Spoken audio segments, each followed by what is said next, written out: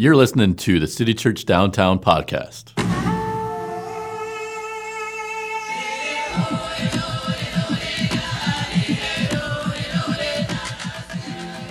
Well, good afternoon, everybody.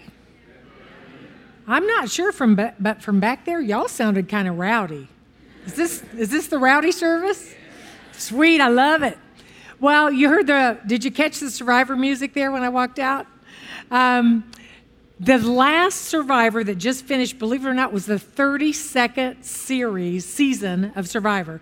And I'm thinking some of you probably weren't even born when Survivor started, so it's been going a long time. But I don't know about you, I've wondered, how would I do if I had to live through a 38-day test of very little food, no comfort, and then either trying to figure out if somebody was lying to me or trying to convince people I'm telling the truth. Not sure how I would have done. But I think I might have all the winners of all the Survivor shows beat. You know why? This last Sunday, I just survived 45 years of marriage.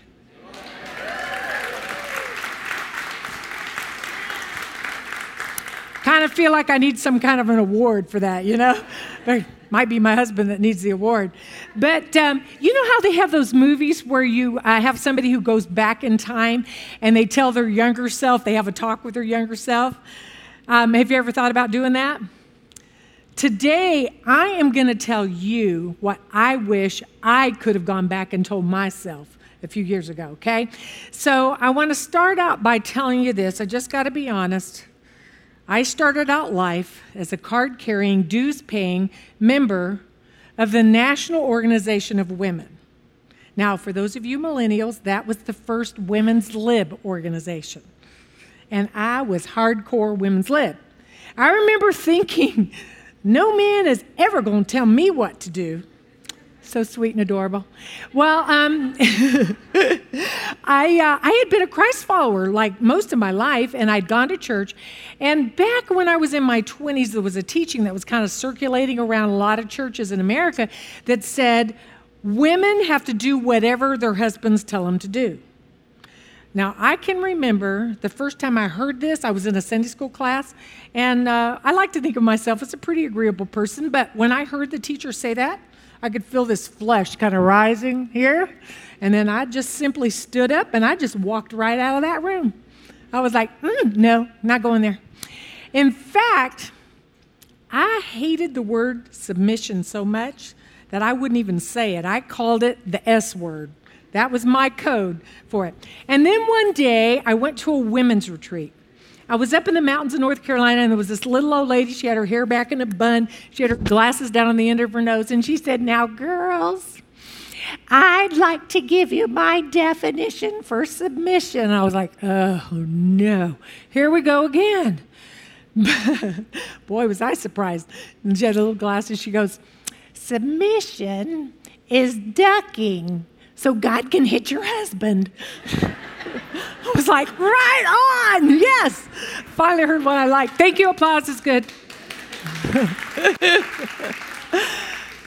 What I've learned is whether you call it selfishness or rebellion or control, demanding your own way is the world's way. And it can sabotage any family and any marriage. The world's way says this: look out for number one. What's in it for me? I've seen a lot of that in the 30 years that I've been counseling and pastoring people. Here's some of what I've seen. I saw a dad who gave all of his time and attention to his business, building it up, while his wife and kids were dying, starving for his attention at home. And I saw a controlling mom who won every argument with her husband and kids, only to lose their hearts. And I've seen a rebellious teenager literally tear her family apart because of her destructive choices. Living the world's way is a recipe for failure that will keep a family from becoming great and from changing the world. So here's what I'm wondering. What was your family like? How did your parents' junk get passed down to you? And maybe more importantly, how has pride and rebellion and control affected the family that you live in today? let's take a look at what God has to say about who's the boss and what family roles should look like. Now, Pastor David Sadoff, the senior pastor of Olive City Church, says this: humility is the answer for every relational problem. Humility is the answer. Humility is God's way. I'm just going to spit it out and say it.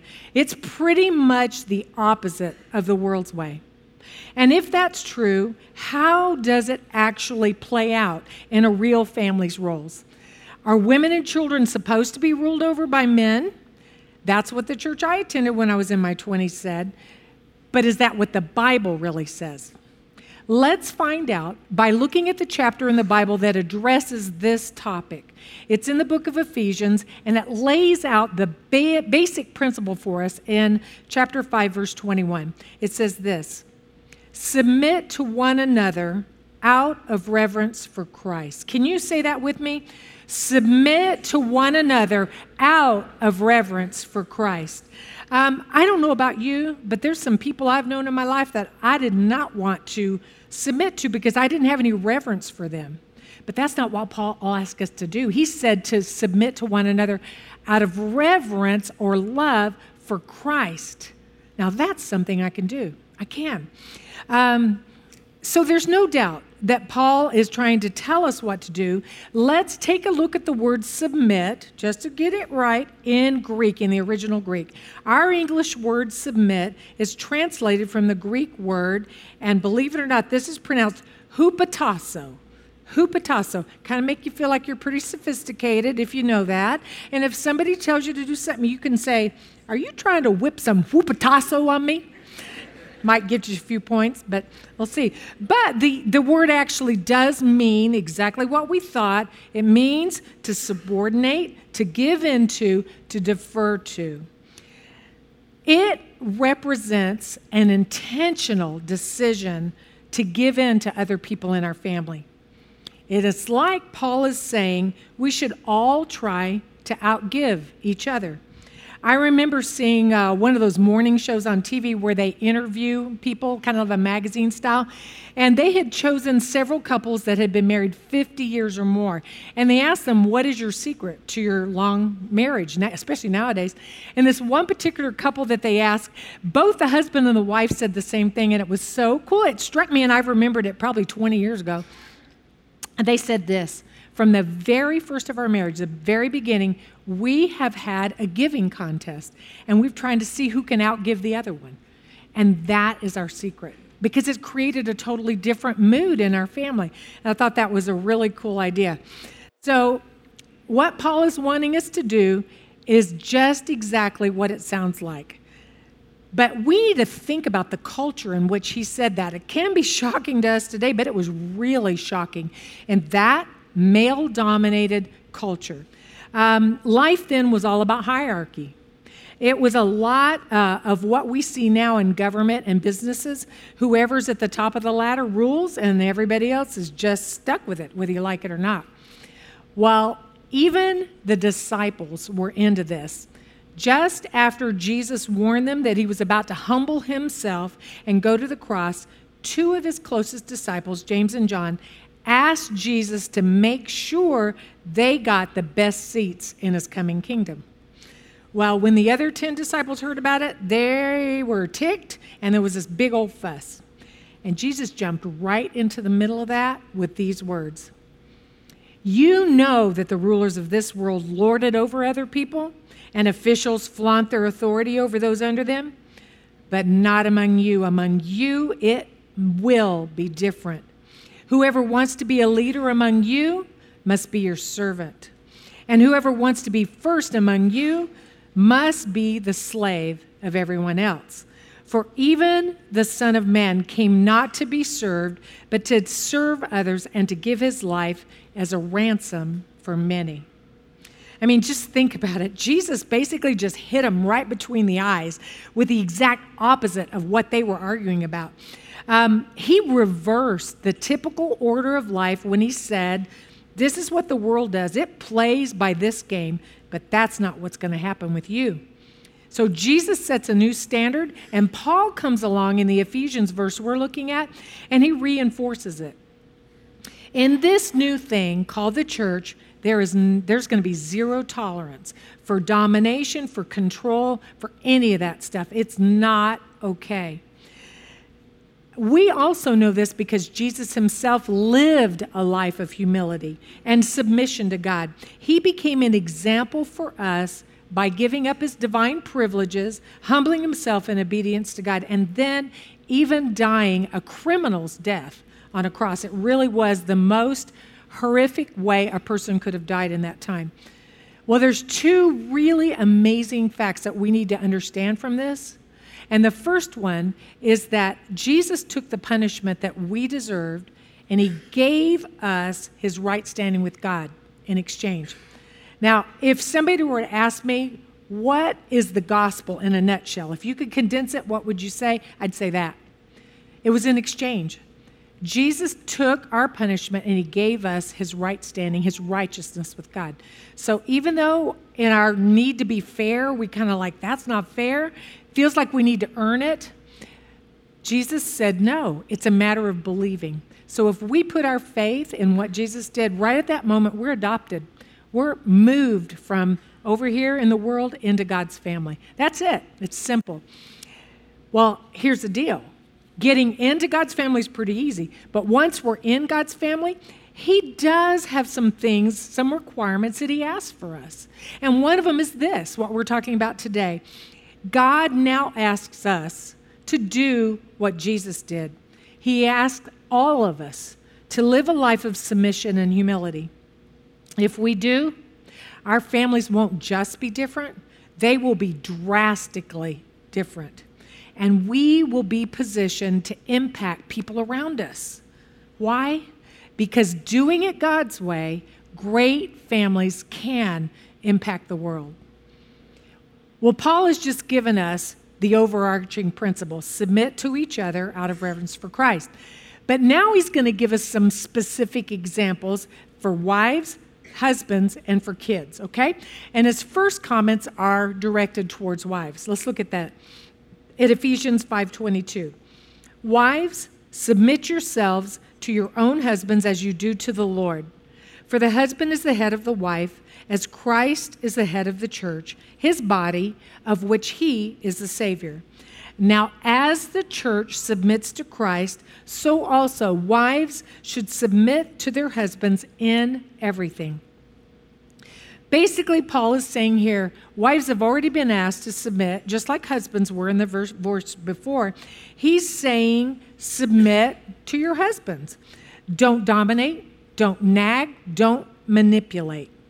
Instead of demanding your own way, we wives need to have an attitude of willingness to give in, willingness to overlook the faults of the people that we live with.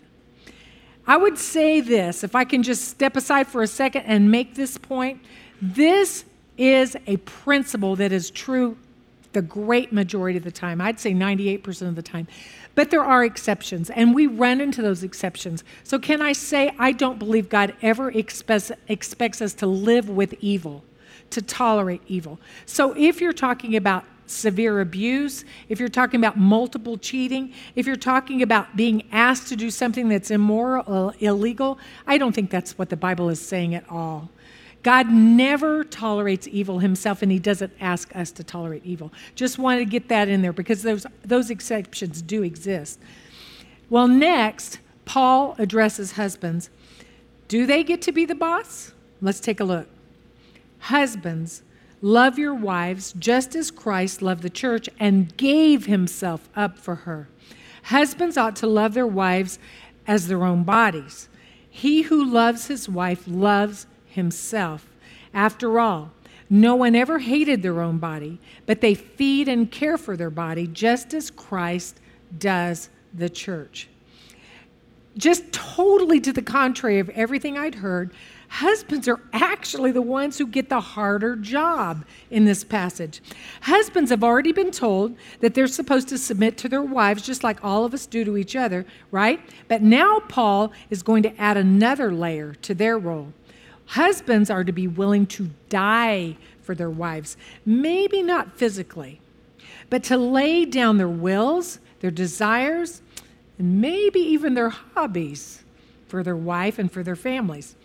So, if we take Paul at his word, both husbands and wives are to submit to each other, but husbands are also to lay down their lives for their families. Can I tell you, this was pretty refreshing to my ears. I was like, oh, nobody told me that half of it. I like that part. I mean, what wife wouldn't want to submit to a husband who's always putting her first? It'd be pretty cool, right? Wouldn't be hard at all. So Paul has now addressed wives and husbands, and now he has something to say to kids. So I'm just wondering, is there anybody under 18, teenagers, kids? Kind of wave your hands because it's dark in here. There's like 3 of you in the whole place. Okay, well, I'm going to talk just to you and you and you. All right? So actually, the Bible does have something to say just for you. Let's take a look at it. It says, children, obey your parents in the Lord, for this is right. Honor your father and mother, which is the first commandment, with a promise. I like this part. So that it may go well with you and that you may enjoy long life on the earth. That's pretty cool. So kids are given the same instruction as the parents. We were all told to submit to each other. And then it says, children, obey your parents. Well, just going back to the submit to each other thing, don't know who's the firstborns in this family, but that means your firstborns don't get to beat up or boss around your younger siblings, okay? We have any firstborns in here? You have to watch out because you never know what that other sibling might get you back. Because one time my sister, who was 5 years older, she was always bossing me around. She didn't hit me, but she was mean. And she would make me do stuff because I was little, you know. So one time she asked me to go to the kitchen and get her a 7-Up, and I thought, okay, I'll just fix her. So I went in there and I got the biggest glass I could find, filled it up with water, dropped in some Alka-Seltzer, which bubbles just like Dr. Pepper, right? And no color. Put ice in it so it looked really good. And I took it to her, and I ran really quick. Because I figured it wasn't going to be pretty, whatever happened right after that. In fact, backstage, I just texted her and say, did you ever forgive me for the time that I... So, you shouldn't be mean to your siblings. But Paul does address everybody under 18, at least in our culture, and he says, you were to obey your parents.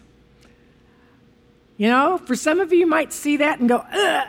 And I think for teenagers it's especially hard sometimes, but it is God's way. And if you decide that you're going to do it God's way, it'll probably mean for you going against peer pressure. You know the stuff you hear all the time. It's lame to obey your parents. Hey, your parents will never know. But that's what people do when they're following their own ideas instead of God's ideas. And here's the cool thing. If you do resist temptation and you decide to obey your parents, you will get a reward. If you obey this command, you get the reward of enjoying a long life. And I think that's pretty cool. So, how does all of this play out in real life? What would it look like in a typical family? And what might a family that chooses to do life God's way look like? I believe that a family that chooses to do life God's way will do 3 things. The first is for the parents. Parents, you got to stop demanding and controlling. That is not God's way. Whether one or both of parents try to rule the family using guilt and fear, disaster is on the way. It will not set you up in a good way. My friends Russ and Linda found this out the hard way. Although Russ was never physically abusive, he did express his anger in one way or another almost every day to his wife Linda and their 2 kids. He was controlling, he was demanding, he was critical. Well, what I discovered later was that Russ had grown up with an abusive mother and a distant father, and he'd never really felt loved or supported in anything that he ever did. Linda, on the other hand, had been severely abused by her mother, who abandoned her when she was 2. And then, no, she wasn't abused by her mother. Her mother abandoned her, but her stepmother had abused her severely. And basically, she developed such low self-esteem that she thought she deserved Russ's anger. So she let it go on. It went on for 20 years. For 20 years, they lived in that kind of pattern. And then one day, Linda finally decided that she'd had enough. When I talked to Linda, she said, I know that the Bible says that God hates divorce and that it's a sin, but I'm going to die if I stay with Russ any longer. At that point, no matter what Russ said or did, Linda's heart was closed, and very soon this family was just shattered by divorce. Powering up with guilt or fear destroys a family that could otherwise have changed the world. It does. Well, the second thing that anyone in a family that chooses to do life God's way needs to do is to start submitting to God. Start submitting to God. The Bible tells us to submit to each other, but I have never found anyone who's able to do that without first submitting to God. We have to get that part right. That's actually what happened to my friend Russ.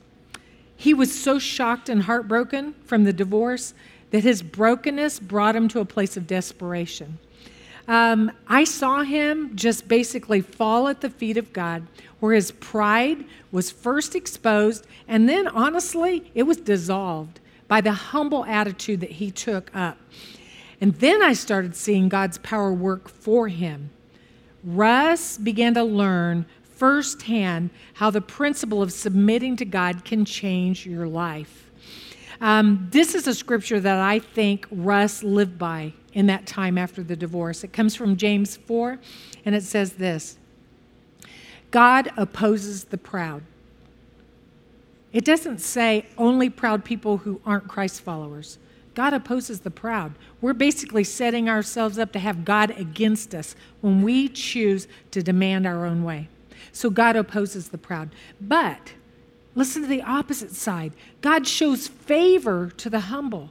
He's on your side. He's working for you. Submit yourselves then to God. Resist the devil, and he will flee from you. Come near to God, and he will come near to you. Well, Russ was broken, but in his brokenness, he found healing for the pain that he'd stuffed from child abuse and neglect. And what I saw happening over the next 2 to 3 years is Russ's anger evaporated. His attitude changed, and he truly found peace of mind and soul. It was an awesome thing to see. What Russ learned is true for husbands and wives and children of all ages. When we give up our pride and we come humbly to God, he stands ready to intervene for our good. God shows favor to the humble. Well, the third thing a family that chooses to do life God's way needs to do is to submit to each other. Submit to each other. God knows what makes a family not just survive but thrive, and he calls us to submit to each other in our family relationships, because that is the key to becoming a family that can change the world. Well, an amazing thing happened when Russ and Linda put this principle to work in their broken marriage and family. Here's the rest of their story. About 3 years after Russ and Linda's divorce, I got a call from Linda one Saturday morning. And she said, Miriam, do you still do premarital counseling? And I thought, oh, no, Linda's found somebody. She's in a new relationship, and she's going to ask me to do premarital counseling. But actually, she had a surprise for me, because the man she wanted to go through premarital counseling with was Russ. And I was so shocked I couldn't believe it. I didn't even know they had been dating. And what had happened was Linda watched and tested and watched and tested, because even though Russ had truly changed, she wasn't sure if it was real. So she had to know for sure, because there was no way she thought she'd ever allow him back in her heart. But Russ was a different guy. And so they were married again, and that was 26 years ago. I've got a picture of them for you. Russ, isn't that cool?